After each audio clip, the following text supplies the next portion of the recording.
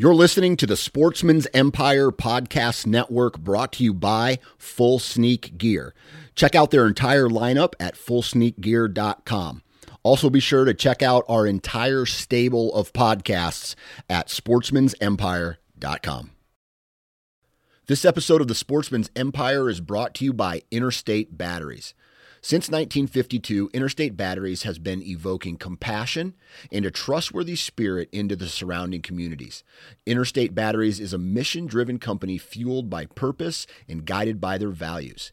If you need help locating a specific battery, stop into your local Interstate Batteries retail store and speak with a battery specialist. They even offer cell phone repairs. Interstate Batteries, outrageously dependable.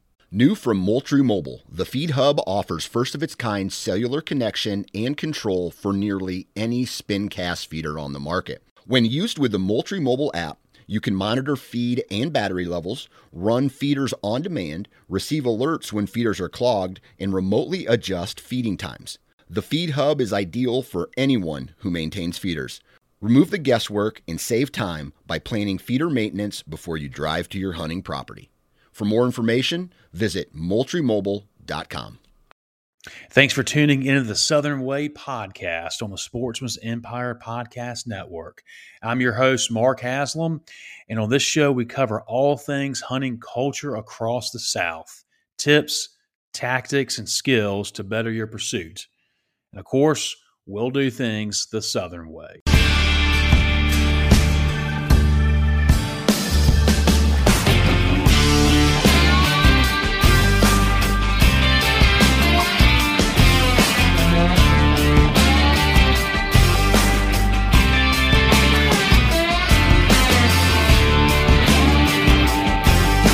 Ladies and gentlemen, welcome to the Southern Way podcast. I'm Mark Haslam, and I've got on the line Larry White from South Carolina. Hey, Larry, thanks for joining us today. Yeah, man, I appreciate you having me on. Absolutely. Yeah, we spoke. I had you on my other podcast, Southeast Whitetail, maybe a year or so ago, and that was one of the better episodes I thought.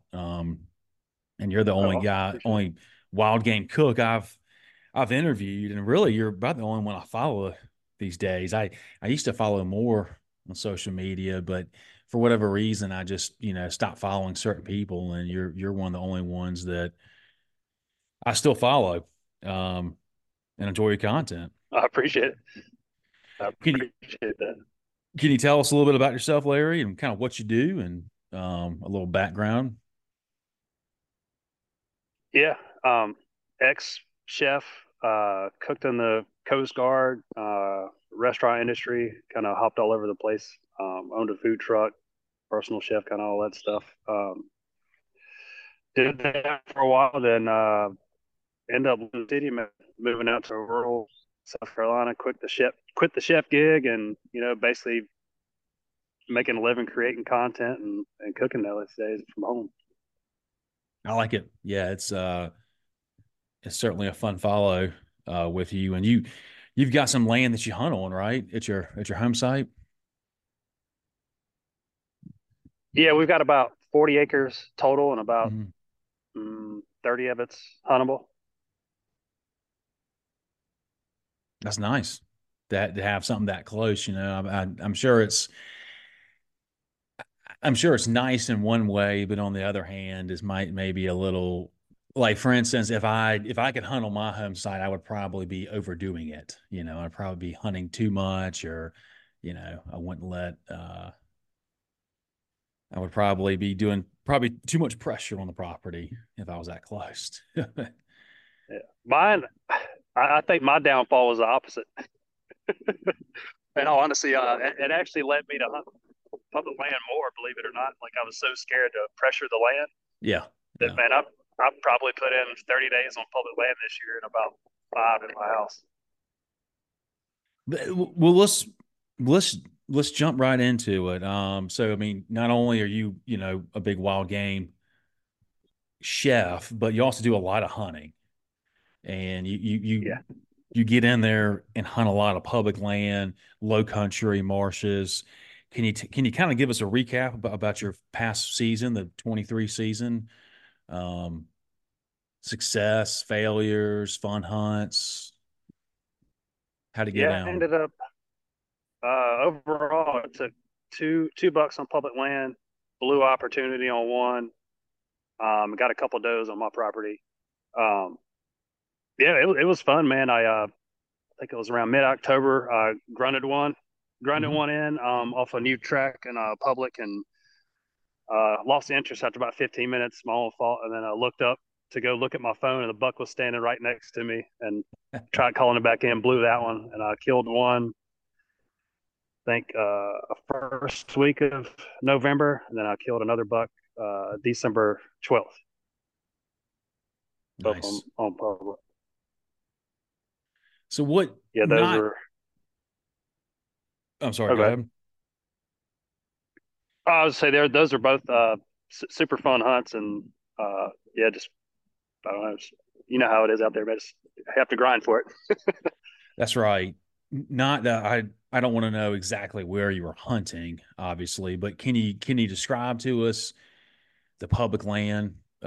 What's it look? I mean, kind of basic terrain. Because what I see, what you post online, your stores and whatnot, it looks like you're in some really kind of deep low country terrain, maybe marshes, just thick palmettos. Um, Yeah, yeah, I hunt the national forest around here, and it's mhm. pretty huge. There's not many people out there as far as I can see, but uh, kind of my method is I'll I'll look for kind of secluded areas that have logging roads that are preferably closed, and I'll just kind of look for three or more different types of habitats kind of combined together, and I'm trying to like basically find like an old clear cut, a burn mixed in with maybe a pine stand next to it, and then maybe some lowland. I try to like find three or four of those in one area, and Mhm. I'll kind of dive in there and just kind of go from there with my scouting. That's kind of how usually I start. I like it, man. But That's a smart way of doing it. Finding an edge or just a transition between one or more, excuse me, two or more habitats. That's uh that's a that's definitely a good strategy. I like that. Um, it's paid off, and the maps, obviously help out a lot. If I can pinpoint one of those areas that has three or more of those features, man, I'll just kind of go to there, and if it works, it doesn't, move on. that's one of the things about hunting, man, is in the southeast, man, where a lot of times, you can look at an aerial map and all you see is green. Um, Yeah, but if you really, once you start to hunt, you'll notice, well, this green's a little bit darker. These are planted yeah, pines. This is mixed hardwoods. This was an old clear cut. And, I know that obviously we don't have the type of terrain features and funnels and pinch points in the ag that like the Midwest has.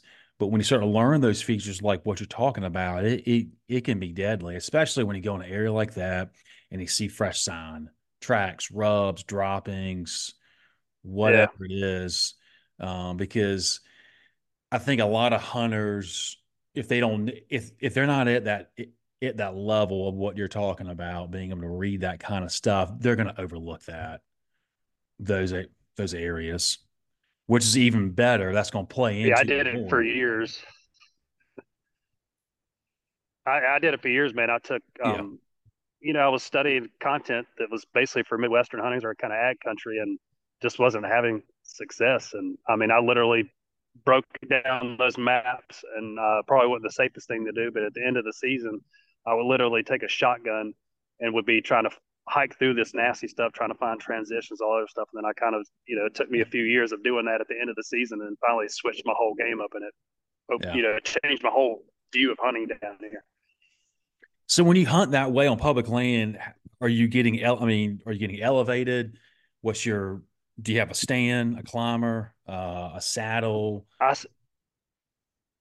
I, I used to use a little bit of everything, man. I used a Mhm. climber, hang on saddle, and now I'm very minimalistic, and it has nothing to do with weight. It's more I want to be everything as compact as possible. So when I'm Yeah.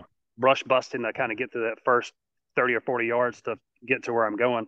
I want to be compact. So I'm running a saddle, and I use two cut down 14-inch mini sticks with two aiders. So I'm only getting about 10 feet off the ground. I like that. Yeah. Yeah, I tend to only get height when I need it. You know, Yeah, meaning I basically kind of go up as far as I need to kind of get that extra concealment, yeah, go up under a branch or something like that. If I need to go way high, I will. But I'm not looking to. That's for sure. yeah. That's about how I am. Yeah, I like that. And so so when you're hunting like that, are you going pretty deep off the trail, off the parking lot, or what do you I guess I'm getting at is it when you kill something, are you dragging it out? Do you have a little sled, or are you quartering it up, or how do you get the deer out? Yeah, I'm basically dragging it from because mostly I'm off of closed logging roads, and I'm usually going and off that logging road, man, in there from 50 yards to a half a mile. So I'll just drag it myself to the logging road, and then I have a game cart or one of those big gorilla carts, and I go in. Like the last buck I killed in December was a mile back just down the logging road, and then another 100 yards off the logging road. So it was a lot of walking. It's about a few miles just to get that thing out of there. Yeah, that's one of the that's one of the downsides. Man, I've had to rig up like a bungee cord and like a rope and bungee cord like a big log to drag it out. And one time I used my safety harness and just to the took the strap. I kept it on and then kept and had the strap coming from my shoulders, and then hooked it around the antlers and just kind of Okay, yeah, drug it out that way using my body to drag it out. That was probably the better. That's one of the that was one of the better um, ideas of dragging it out, because I mean sometimes it just it gets it can get pretty brutal when you just have dead weight dragging out. Um, yeah. I tried that with my saddle. It didn't work out too good. I stopped halfway, just went back to the truck and got my cart. yeah. um, I know you hunt pigs. Um, and you shot some this year, right? Some wild pigs, did you? Yeah, I shot one on the way in one morning going down the log road. It's basically first light, and I kind of saw Hmm. something moving in a ditch, and literally was almost walked on top of it. It was probably like 10 to 12 yards. Ended up shooting that one. I see them all the time in public land. Most of the time I don't shoot them just because I'm after deer. I'll go Yeah. in after the season and try to hunt them with like a 22 mag or something. But I've got a press on my property, man. Like I'm pretty close to a lot of low land, and I've got pigs running through here almost every day. Yeah, I think I see one behind you right now. Back there. I'm scared. So when you shoot a pig, and this is kind of ultimately what I'm getting at, is the wild pork, venison, everything after the shot. Are you doing anything differently when you shoot a pig as opposed to shooting a deer? As far as butchering it, everything leading up to putting it in your freezer. Are you doing anything different? Shot placements these days is big for me, man. It's headshots Yeah, every time, every single time. yeah, The only pigs I've ever lost were not headshots, and I don't do headshots on deer at all. Um, I mean, it's man, if you probably already cleaned a ton, but like just that their skin has that thick plate on it, that traps so much heat. Even if it's cold outside, I'm still in kind of a hurry to get the skin off, man, because it's so thick and hard. It's like I don't see a lot of the heat, coming out of there. So that's probably the number one thing is like no matter what the conditions are, I pretty much try to get the skin off right away. yeah. I'm with you. I mean, as far as pigs, you got to shoot them in the head. I mean, you've got such a big target. it's just like a continuation of the shoulder almost. I mean, it's nothing like trying to shoot a deer in the head, like what you said, which is, it's an extremely low risk or low probability kill shot. The pig's neck's not really moving as much as a deer. I just asked that question, Larry, because you and I and everyone listening has heard all those old, wives' tales about, this and that with hunting and moon phase and, Oh yeah. every little thing. And people would talk about, at least when I was growing up, that, I mean, some people were just adamant that you could not eat wild pigs in the South, especially the ones that are like coastal, what they're eating. I mean, that's far from the truth. I've ate them my whole life. But then some people say if it's a boar, you're gonna cut the nuts off, and then or like Yeah. slit the throat, and this and that, and drain the blood. And I'm not saying those don't.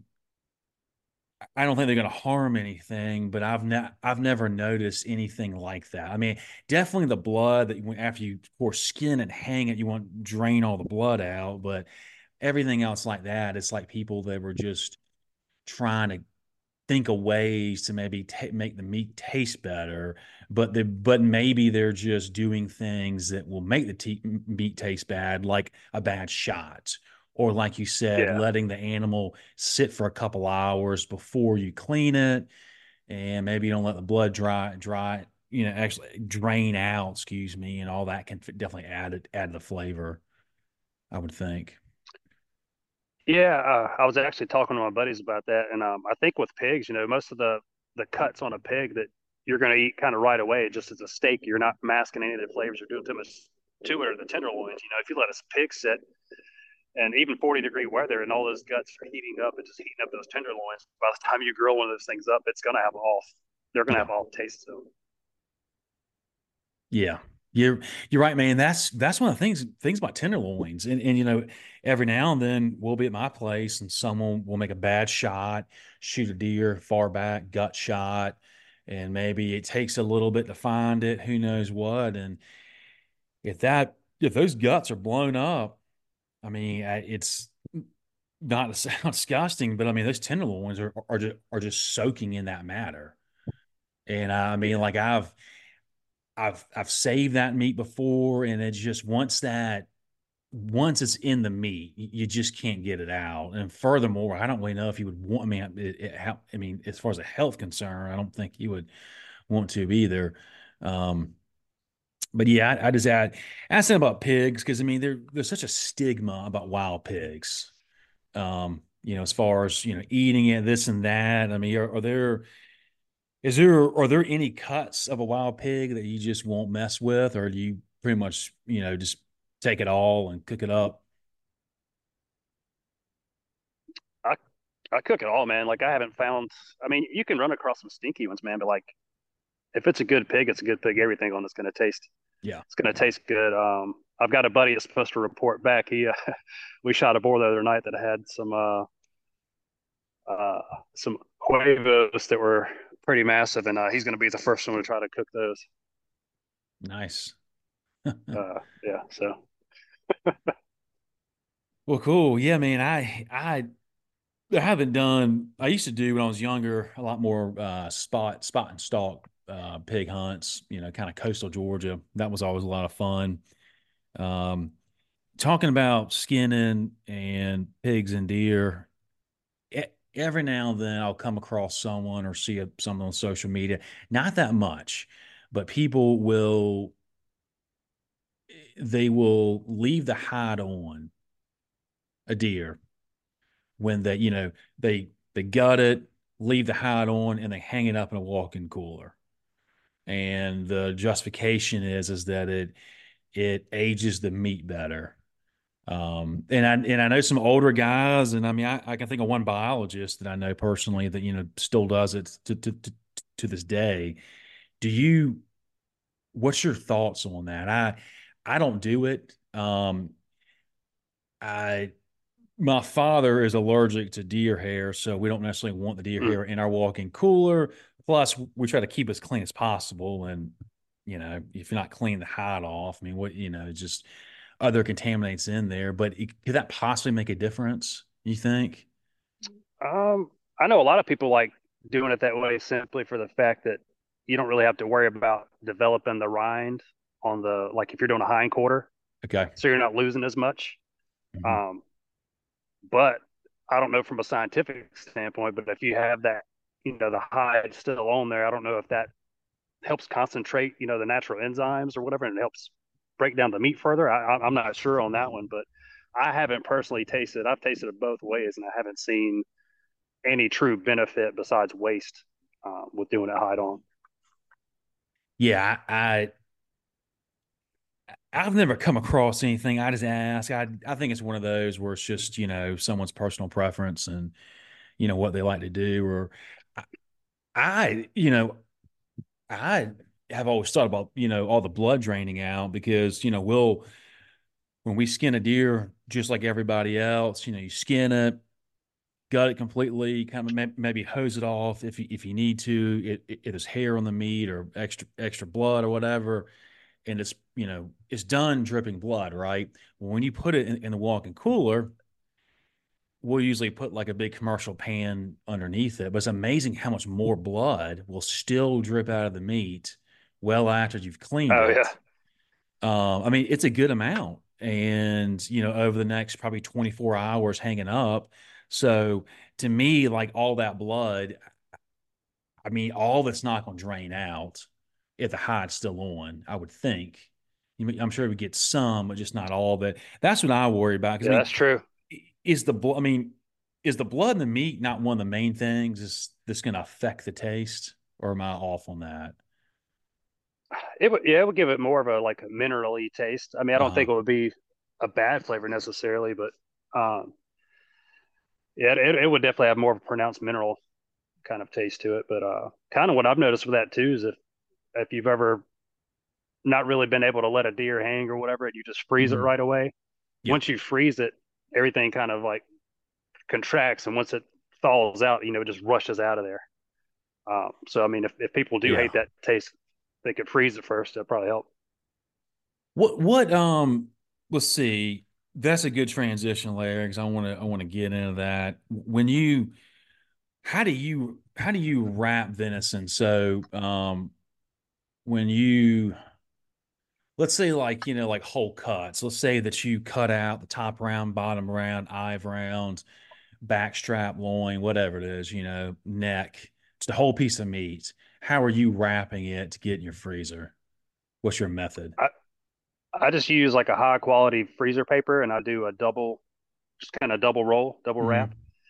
And I used to do vacuum sealing, or I do plastic wrap, then freezer, and now just an extra wrap of the freezer paper. I've got meat. I actually just had an eye around that I cooked the other day that had been in there for a year and a half, Yeah, and it was just like I, had put it in there.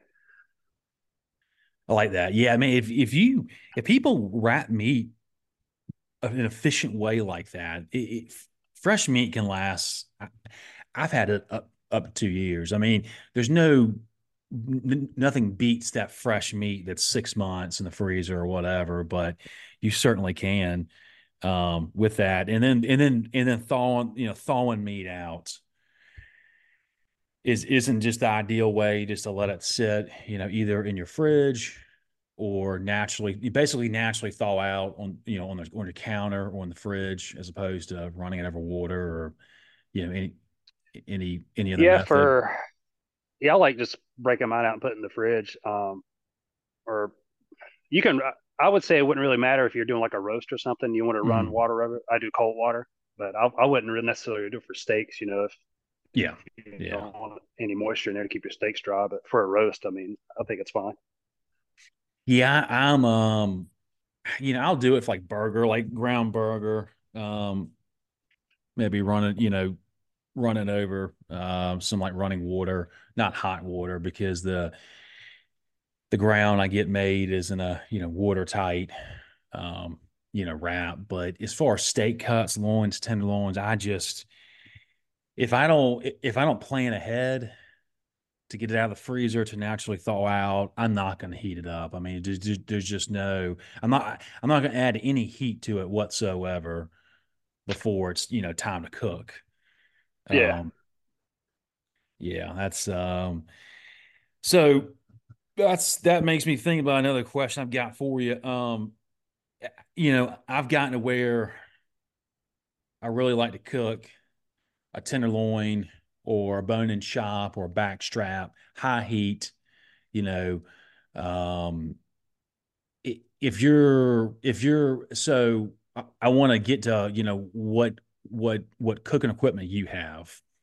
But right now I've got an egg and I've got a Oh yeah. Blackstone and a cast iron. That's pretty much what I'm using when I'm cooking a steak cut like that. Is there, if I'm going for like a hard sear, trying to get it real hot, sear the outside, keep it rare, do you see much of a difference if I have it grilling on my egg, cranked up to 500 degrees or whatever it is, or if I've got the Blackstone or cast iron? You think it's going to really make a difference? Yeah, I mean, in a cast, I prefer a cast iron. I love grilled food, but I prefer a cast iron just because you can get a layer of Yeah. fat in there and kind of get, and that's not, cast irons aren't necessarily even heat, but some consistent even heat and a good layer of fat in there to get like a good crust. But you can get a good sear on any of them, but I just prefer the cast iron with a little bit of fat in there.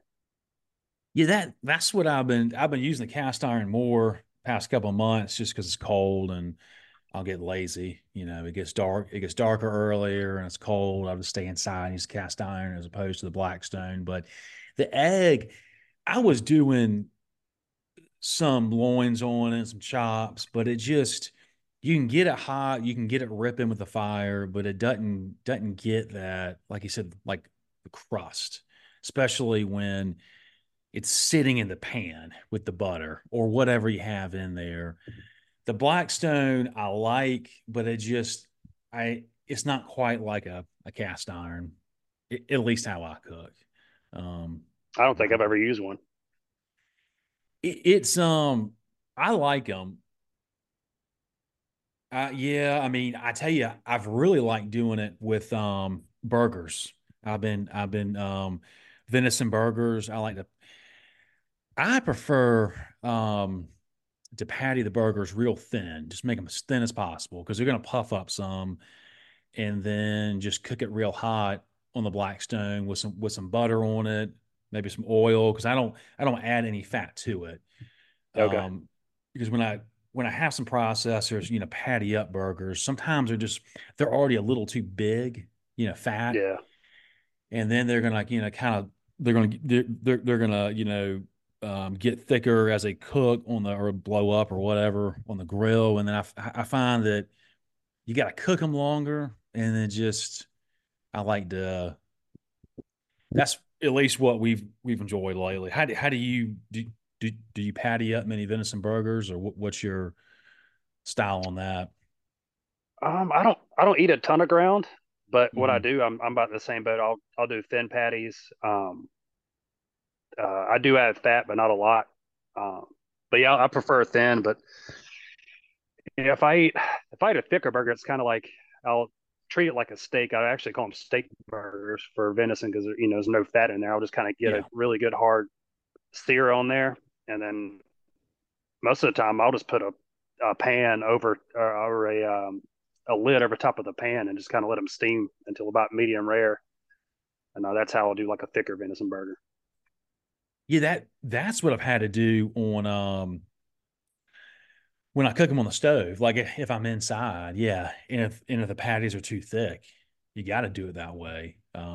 If not, it'll dry out. Some of these processors make, and I've gotten to where I don't have any patties made anymore. I just do it myself. But some of them they make them way too thick.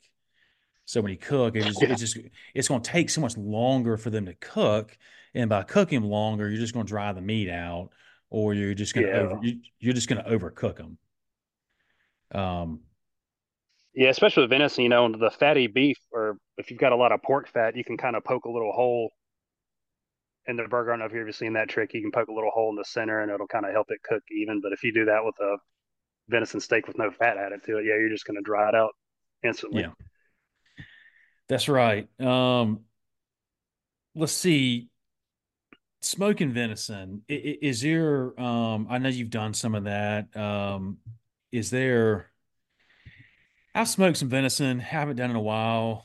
In college, I used to do like a whole hind quarter, just a whole ham.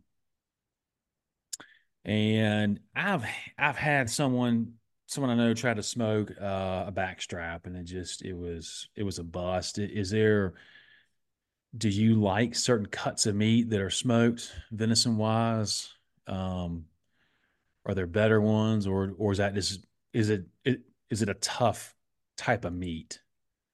No, it just comes down to the technique for me. Hmm. In all honesty, like if I'm going to smoke a backstrap or loin, I'm going to probably get my smoker as cold as possible where it's still producing smoke and just hit that in there and you know let it sit until it's about 10 degrees away from the temperature I want, and then just finish it off like in a cast iron to get a crust. That to me, that comes out phenomenal. And if you want to smoke like, let's say it's a shoulder or a neck or whatever, my method is usually backwards to a lot of people, but to me, it's tried and true, and I won't I won't do it the other way. But I'll braise mine first. Most people will smoke theirs first, but I'll put it in a crock pot or something, Hmm. then put it in the smoker on top of a like a small sheet pan, cookie pan, and then I'll put that on at about 210 to 225, and I'll just kind of base that with the liquid that was in the crock pot until you get like a nice smoke on it. And then after that, you can char it up or whatever you want. But that usually comes out phenomenal. And if you want to go one extra step, that's easy. Is after you do that, put it back in the crock pot in the liquid, cover it, and sit it in the refrigerator overnight, and just Oh, let it. It'll sit there. The flavors will mature. It'll just absorb some of the liquid, and you can reheat it back in your smoker. Just reheat it in the oven, and it's phenomenal. I like that. I like that. I need I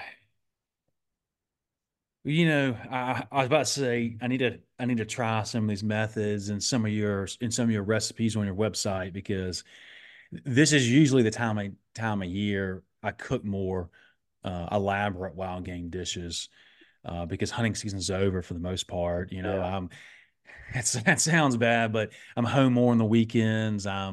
And usually like this kind of stuff. If it's any other kind of wild game dish besides like burgers or tacos or something simple, like I did some wild turkey, some teriyaki wild turkey. It's marinated chunks and something easy like that. I do this all the time, but now that I've got more time in the off season is when I'll sort of do more of these dishes. Man, one time I smoked some venison ribs, and it's been so long. I think I might have brined them I think I might have put them in something, not a marinade. It was actually far better than what I thought. Now, of course, Really. the juice was not quite maybe worth the squeeze as far as the effort and as far as the Yeah. meat. But like the meat that was on there was pretty dang good. I mean, I did it on the egg. I was similar to like pork beef ribs, but just different. And I don't think I saved one set of ribs this past season. Because I mean you want a bigger deer, but then you don't want to have bust the ribs up from your shot. And then I've gotten aware I love doing on the bigger deer that would work for the ribs. I like doing the bone-in chops and kind of Oh leaving yeah. that top part of the ribs. And then also, I mean, really, you want a deer that's like early in the season. I mean, at least in my opinion, if you want to do the ribs, you want to, a little more maybe meat and fat. If it's, September, maybe early October, like before breeding season starts. Have you ever cooked anything that you just has it ever any been any kind of cut or dish that you just have never been able to really you weren't really pleased with the results? Uh, I mean, no, I mean the only like deer tongue or anything. I tried I've got some really old school. cookbooks. I've got some like fish and game cookbooks from like the 1930s, and some of the Yeah. recipes that are in there are like from the 1800s. The only one that I've ever cooked that I actually did not like was because back then they used to lard all their venison. It's like this long larding needle, and they would have strips of pork that you would kind of thread through back Hmm. straps or whatever, which is still great to do. But they had a recipe to do that with liver, and Huh. I did that with liver, and you slow cook it, and I can't remember what it was, wine or something. It was horrible. Like I didn't. That was probably the worst dish I've ever made. Yeah, I'd never try that one again. But yeah, Yeah, I bet some of those recipes are probably pretty interesting from way back then. There's probably some ones that are still spot on, maybe some that just have been perfected over time. I think I saw you post about that because didn't you take a screenshot from like a raccoon dish? It was like a yeah, that raccoon meat or something uh, like that. yeah, I think that was from like a Hyde Park or something book. Yeah, it was like a smaller edition book, but yeah, they've got a bunch of funny ones in there. Those are kind of those types of books are mostly like mom and pop Hmm. recipes that have been passed down. And then you get into like the cookbooks, like where chefs, where they were like focusing on wild game. They have like all these intricate things you got to do, like wiping the meat off with like a cold towel and soaking it and marinating it for like 5 days. It's funny. Yeah, I sent that raccoon recipe screenshot to my cousin. He's in Charleston too, and or I know you're in the Charleston Okay. area. He got into coon hunting real hard. He's got coon dogs, and we were actually supposed to have a coon hunt at my farm this weekend, but it's supposed to rain like all day tomorrow, Saturday, Okay. and so we postponed it. He has eaten some of the raccoon meat that someone else cooked, but he actually sells them. There's some people he knows that he can sell the raccoons for more than what I would think someone could get for him these days. But yeah, man, people eat them. And I haven't had raccoons. I've had squirrels. Um, those are good when prepared right. I was telling Francis that I want to maybe shoot a fox squirrel or two and try to cook one of those up. Just more meat, bigger. Have you ever done much with squirrels? Yeah, I cook a decent amount of squirrels. I haven't. I've never cooked a fox squirrel, but yeah, I did a lottery hunt in the same area, and it was illegal to hunt them there where I was hunting. But yeah, I was surrounded by fox squirrels. I was really not tempted to break the law, but tempted. Yeah. Like man, I wish I could eat one of these. Yeah, I don't. I saw someone I know that was around the PD area in South Carolina. They were hunting fox squirrels. I don't know the exact season. I think it's right now, but yeah, man, those squirrels, man, they'll come down a cornfield and just rip off a whole like corn stalk and just go up a tree with it and just and just eat the whole thing. I mean, those we've got some eastern gray squirrels at our farm, but you don't see many of them. It's just Really? all fox squirrels. Bigger, definitely bigger animals. I wanted to ask you about cube steak. I cook a lot of cube steak. Um, Thankfully, my wife loves wild game, and my kids, as they get older, they're starting eating more and more different things. And cube steak, I I love it. I A lot of people cook it different ways. I don't. Sometimes I've read it, sometimes I won't. I don't do Okay. the gravy. What do you cook much cube steak, and what are some of your favorite ways of fixing it? Yeah, I cook a decent amount. I don't have the. I wish I had one of the attachments to do it for me. I just got like the little rectangle handheld little stamper that's got the needles in it. I don't Yeah, know the correct term for it, but I use one of those. Just most of the time, just old school for me, man. Like I'll dust it in a little bit of mixture of like corn flour and flour and kind of get like a super hard crust. And I'll try to cook mine pretty fast and hot if I can without yeah. burning it to leave some moisture. Yeah, I'll do it like that. But yeah, I haven't really tried it much without any kind of breading on it. But I'll have to try that. Yeah, man, what you just said, that's my MO for our cube steak is cook it really hot, try to get a crust on it, but then somehow leave it tender on the inside. So it's got to be real Yeah. hot, real fast. I like to get the cast iron hot enough to where you have to have a towel or a pot holder on the handle. Like Yep. the handle's got to get hot enough to the touch. You don't want to grip it. And um, yeah, every now and then I'll do something different with the cube steak. I dust it with something just to add a little bit, um, change things up because we eat so much of it. Yeah, I mean, I love that. And that's such a quick and easy, way, dish to cook like during the week, school night, work night, whip that up. Um, have you ever experienced, as far as like shot placement, because, if you're listening to this podcast, you're probably a hunter, I would imagine. So people know about shot placement and they know that, where they shoot the deer, pig, or turkey, whatever, is going to depend on how quickly they find it, blah, blah, blah, success. But with you not only being a hunter, but then also a chef, have you noticed anything over the years as far as if you have a bad shot, maybe you shoot one in the guts. Of course, we talked about some of that matter, maybe soaking the tenderloin, but have you ever noticed anything that just the meat's different, quality, color, texture? Maybe you shoot maybe you make a bad shot, you shoot in the leg or something to where the deer's not going to expire Yeah. for an extended period of time. I know people talk about, I shouldn't say people.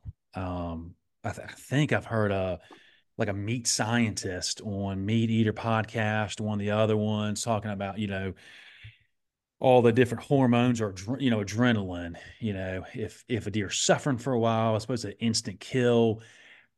I, you know, I'm not a chef, so I don't see anything like that. I mean, I know that the quick instant death is going to be the most efficient to one, kill the animal, and then everything I've always read and come across to, as far as the meat. And then you hang it, you let the blood dry out. But have you noticed anything or seen anything over the years that is just anything that No, I've I've made I've made bad shots before, but I don't think I still think they expired pretty quick. I think yeah. maybe if you had a really bad shot and their adrenaline's running, they're super stressed out, and in that scenario, you might get some bad tasting meat. But man, the buck I killed last December and actually just ate a steak off of it not too long ago. I actually messaged you about that one, I think last year. So I shot that one at last light. Um, very little blood. It was a good hit, and it took me. I waited the next morning so I didn't bump it, and I was on my hands and knees, blood trailing for about 4 hours. Found it. It was about a 2 hour drive home. I ended up hanging most of the. I think I hung both of the hindquarters up and aged them. Mm-hmm. Well, I ended up getting another deer and putting it in my fridge, and it kind of got my moisture content kind of got out of hand. I was around the holidays, and I went back in my fridge, and some mold and stuff had grown on the hindquarters. Like crap, man, it's gonna between that and with the mold, it's gonna affect the meat. And man, I ate some of those steaks, and you couldn't tell a difference at all. Like it was zero difference, even with a little bit of mold and the thing sitting out overnight. Yeah. But it was probably about 45, 50 degrees it was sitting. Oh yeah, that's good. Yeah, I remember that. Man, I tell you, like looking for deer, it's frustrating the ones that are hit because I do a lot of tracking in my place with all the guests we have, and sometimes you're tracking and you think you're going to find the deer. There's a ton of blood, and you just don't. It's probably not lethal, but Yeah, the track jobs you're describing, some of those, man, are just some of the most rewarding. The ones that like you just don't give up.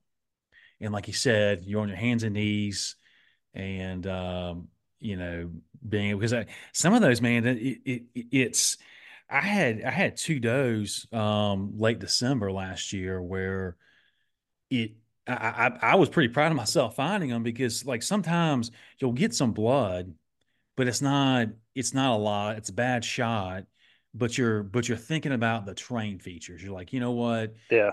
I think it was a bad shot. Might have been maybe in the guts. I don't think she's going to go down this way. I think she's going to try to go this way. And some of those recovery jobs can be pretty. It's as much as I don't want the animal to suffer, it can be Yeah. rewarding just to kind of stick through it, grind it out, and to find it. Yeah. This one was kind of brutal. It was a good shot, but it was a coastal hunt. It was like a jungle, man. Like I had trickled blood, and my wife ended up having to go to work, and it was 2 hours away. So I made a grid on X, and just the last hour just left the blood trail and just power hiked it, back Mhm. and forth across where I thought the blood was. And I was literally getting ready to give up and was on my hands and knees and looked up and I saw dried blood on a palmetto fan just splattered and dried. And the deer was like bedded up under some palmettos, probably 70 yards before I shot it, but it took me that Yeah. long to find it. Yeah. Where was the shot? It was double lung. Really? But That. the entry and exit hole was very small and it didn't bleed much and probably 8 yards from where I found it, like Mhm. it just opened up and sprayed blood everywhere. But before that, man, it was like literally at little tiny pieces of toilet paper that I was dropping on the way, and I just got stumped. I couldn't find it. That- those could be just some of the hardest track jobs when especially like if you're in a dense area and there's really no definitive path of least resistance that you would think the deer would take. I mean, sometimes and then it becomes defeating over time, just like mentally, especially Oh like yeah, if you're by yourself. But I mean, even if you have a buddy, if your buddy's not really locked in, and like if your buddy wants to be somewhere else, they might as well not even be there. But yeah, just mentally sometimes because you pull the trigger. Sometimes it's a bad shot immediately. Sometimes you don't, and you get down, you're excited, and then all of a sudden your excitement can just plummet yep, because there's not some definitive blood trail. There's no deer at the end of it, and you're just thinking, what happened? And the next thing you know, it's getting late in the day, and you got to go pick up your kids, and you start thinking about everything else. So yeah, that was good. So what do you shoot? Are you rifle only? I know you mentioned a shotgun. Do you bow hunt? What's your style look like? primarily rifle. Use a 270, and then I'll bow hunt my property, bow hunt for pigs, and Hmm. I'll go out during bow season here. But after that, man, I don't take it out too much. It's so I mean, maybe it's my lack of skill, but bow hunting around here on public land, it just the way the features are, man, it's tough for me. But if I go out of state, like I'll go to Utah and elk hunt, and I'll go bear hunt and stuff with a bow. Yeah, But around here, it's mostly gun.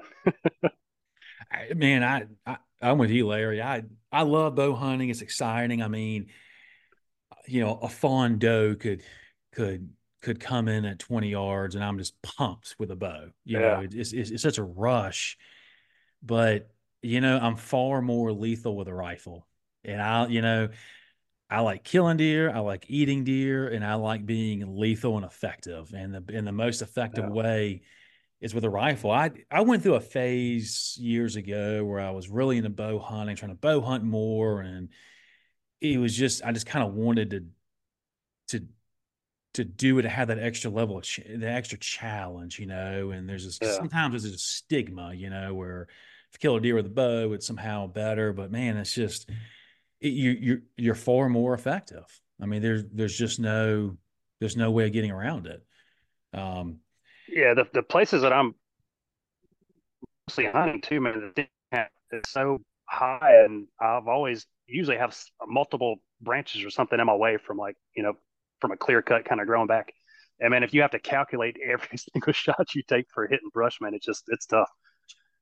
yeah, yeah, that was I, I missed a buck in 2017, and like it came in right in front of me. I was in a ground blind, so it would have been a kind of a straight on, good angle, not angled straight through, but the arrow I think hit like a little kind of small little branch that I had trimmed, but I didn't trim enough. And I think that's what happened. My arrow shot way off, and that little branch was just, just kind of, going back and forth. And that was just, I mean, the buck was just teed up. And whereas if I had my 7 mag, it would be dead. I mean, it would have been dead right Yeah. there. So yeah, man, I enjoy it, but I enjoy killing deer much more than there's just so many factors with you in bow hunting. So you mentioned pigs. What what's your broadhead, and where do you just straight on the head when you stick them with a bow, or what do So you? with bows, I don't attempt a headshot, but I use iron wheels. Mhm. I use a decently, not any of that crazy front of center stuff that's been going around the past 2 years, but I use a pretty arrow that's set up for elk or whatnot. And I'll use the same ones on pigs, and I'll kind of shoot them maybe about 5 inches behind the shoulder, say. That's usually kind of my money spot. And I use a standard eye wheel, and I've got iron wheel wides. I'll use both of those, and those work pretty fine with me. I've got about a 525 grain arrow, something like that. Nice. Yeah, that's good heavy weight. That's a good um that's a good weight. Yeah, yeah, some every now and then I'll see people shooting pigs with bows. Um I see more of it, at least people posting about it on some of these barrier islands, coastal Georgia, South Carolina. I don't know if they're doing it to kind of keep the pressure down, or not, let other people know, or if they're allowed to or not. Do you? I know we talked a little bit before we started rolling about birds, and you said that you turkey hunt some. Um, what any other? Do you get a quail hunt much, or have your woodcock or anything else? I've only quail hunted a couple times, man, when I was younger. A lot of my buddies growing up and now just not a lot of them are huge into bird hunting, and I just haven't put the effort into to figuring it all out in honesty. But I would enjoy any of it these days. As far as birds, it's mainly geese and turkeys, and the whole goose thing is, I feel like it's a little bit easier, and the meat, per bird is a little bit more, so I'm getting more meat off of them, so it's kind of my thing. Why do you think people aren't really, a lot of people aren't really down with cooking geese? You think it's just how they're cooking, or it's just kind of misunderstood meat, almost I think it's like stigma. wild pork? Yeah. Yeah, I mean, some people might not like it, but most people are like, kind of treat them like pigeons. They're everywhere. They're in parking lots and all this stuff. So they Right, right. automatically think they're not good. But yeah, with geese, I mean, it's really, you're mostly undercooking the tough cuts, legs and thighs, and you're undercooking those, and you're overcooking the breast. If you kind of treat those just, kind of like you would a deer, or even a domestic duck, you're going to have far better results. But I think the meat's delicious. What are some kind of easier ways if someone's got a goose in the freezer and they saved it, but they don't know anything about it? Everyone's always told them it's bad. Are there some pretty kind of good foolproof ways of cooking a goose? Yeah, I mean, it's very tough to cook one whole. I mean, most people want to cook like a wild duck or even a domestic duck whole. It's very hard because you want the breast to still not be over medium, and it just doesn't work. I mean, unless you're a top tier chef and want to put in a bunch of time. But Yeah. I mean, I don't want to do that. But yeah, I mean, treat the breast like a steak. Try to get the Hmm. skin crisp. Cook it to I wouldn't cook it any higher than medium, and just treat it like that. And if you don't want to eat rare goose, I mean, they're phenomenal in burgers if you add a little bit of fat to them, or sausage. And Yeah. then the legs and thighs, man, just throw them in sausage, just some chicken stock or whatever, and any season, man, just let it rock. I mean, they're phenomenal just like that. You don't just want to overcomplicate it and stick to what you like, and I think you like it that way. Yeah. Do you do you like to keep the skin on geese? or turkeys when you're Yeah, saving the I'll meat? turkeys. I mean, hit or miss. I mean, all depends. I don't think it's as necessary as with a goose. With a goose, I try to leave the skin on the breast every time, and then I would say about a half and half. I'll pluck the whole thing, Mm-hmm. or I'll just kind of pluck the breast, then take the breast out, and then I'll peel everything out and just take the legs and thighs off of it. But yeah, definitely for the breast, leaving the skin on. What you got any hunt plans? Any hunts lined up this spring? Turkeys, or are you going to hunt public land, or anything coming up on the horizon?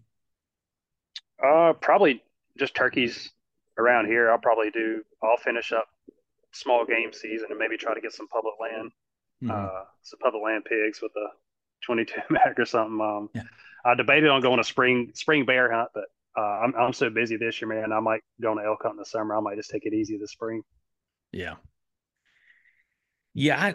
I've never bear hunted. I've got a friend of mine that was inviting me in North Georgia this past fall, but I just couldn't make it.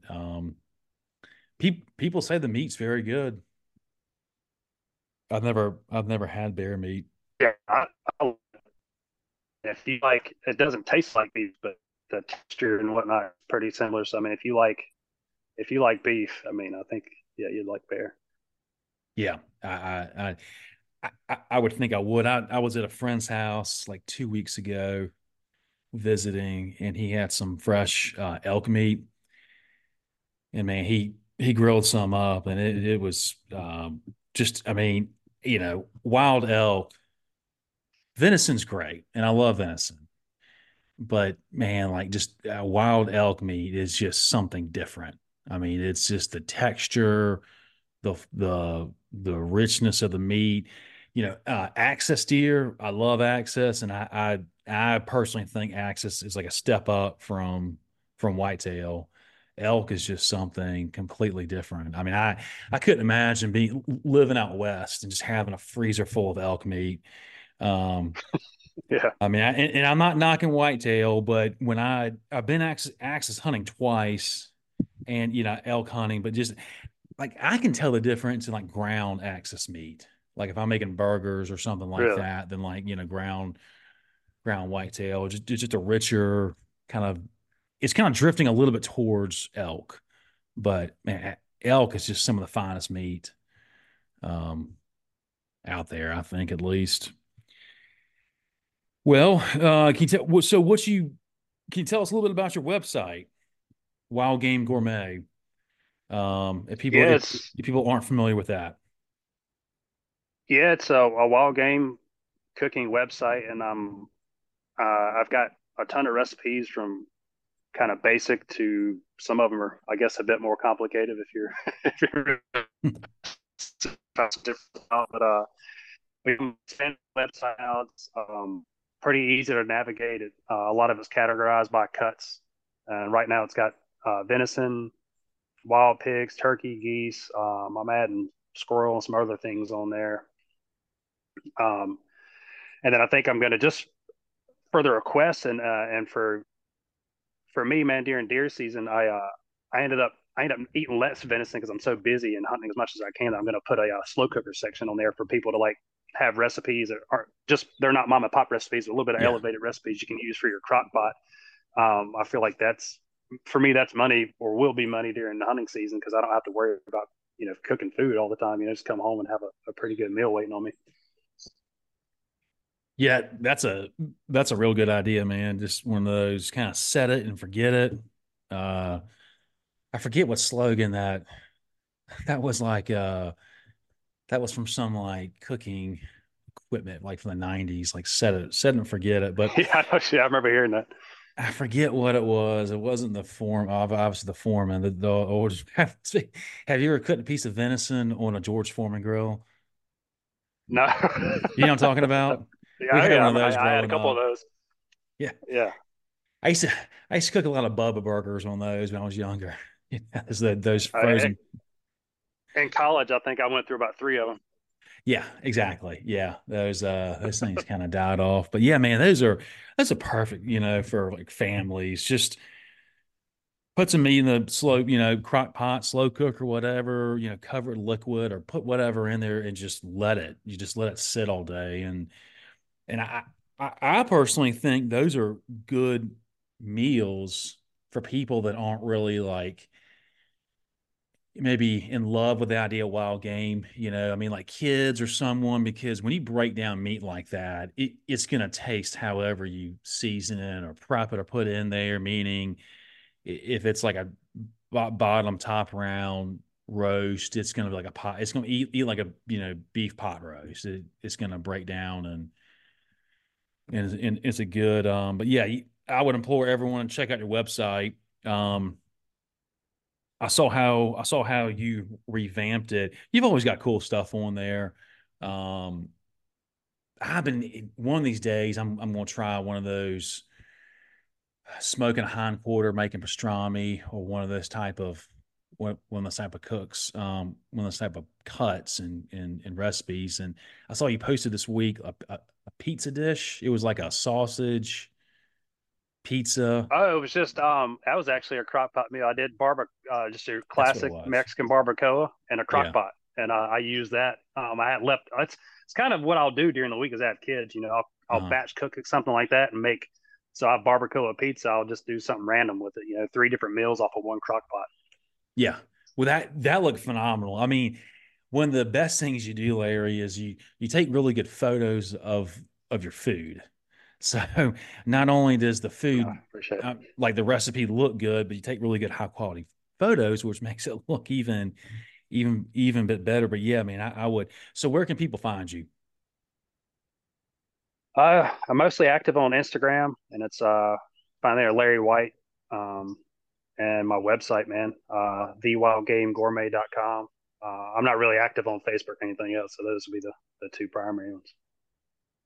Yeah, man, I appreciate you being on, Larry. I've always enjoyed following you, watching recipes, and then also how you hunt. I mean, it's I enjoy following hunters. They get out there, get after it in the dense southeast, and grind it out and have success. Yeah, I It's use a lot of your tips, man. Like have helped me even if you're talking about managing a private chunk of land, I can find those features somewhat from what the Forest Service has done and hunt those. I mean, your content has helped me leaps and bounds, man. Definitely. well, I appreciate that. I really do. Yeah, I try to I try not to get like too heavy on like the biology side or the wildlife management side because I know everyone's not into that or they're not managing land. But man, some of that stuff, I mean, I know you know this, but like when you hear people talk about, like research pigs or deer, whether it's the actual, biology side of the species or the habitat side about what they need or what they're doing any part of the year. I mean, Mississippi State they just put out that publication about buck movement, and they put out two podcasts on the MSU Deer Lab breaking down that publication on buck movement. And it's all based on GPS collared studies on bucks and how they move and what they're doing during the fall and specifically the breeding season.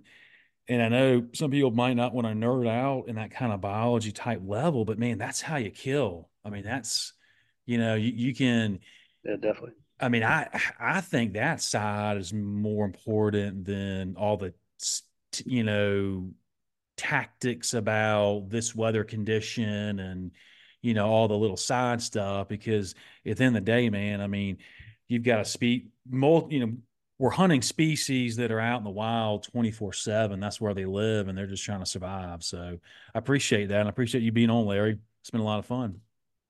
Yeah, man. Thanks for having me on. Absolutely. Everybody follow Larry White. What's your handle on Instagram? It's just Larry White. It's got two spaces. So Larry, two spaces, White, and you'll see me on there. It's I'll have like a chef apron on or something. Yeah, I mean, I implore everyone to follow him. you post a lot of good content, and it's a lot of good, and I've cooked a lot of it, and it's you've been a big inspiration for me. So appreciate it, Larry. Thanks for being on. Yeah, man. Thank you. All right. Thanks for listening, and we'll see y'all next week.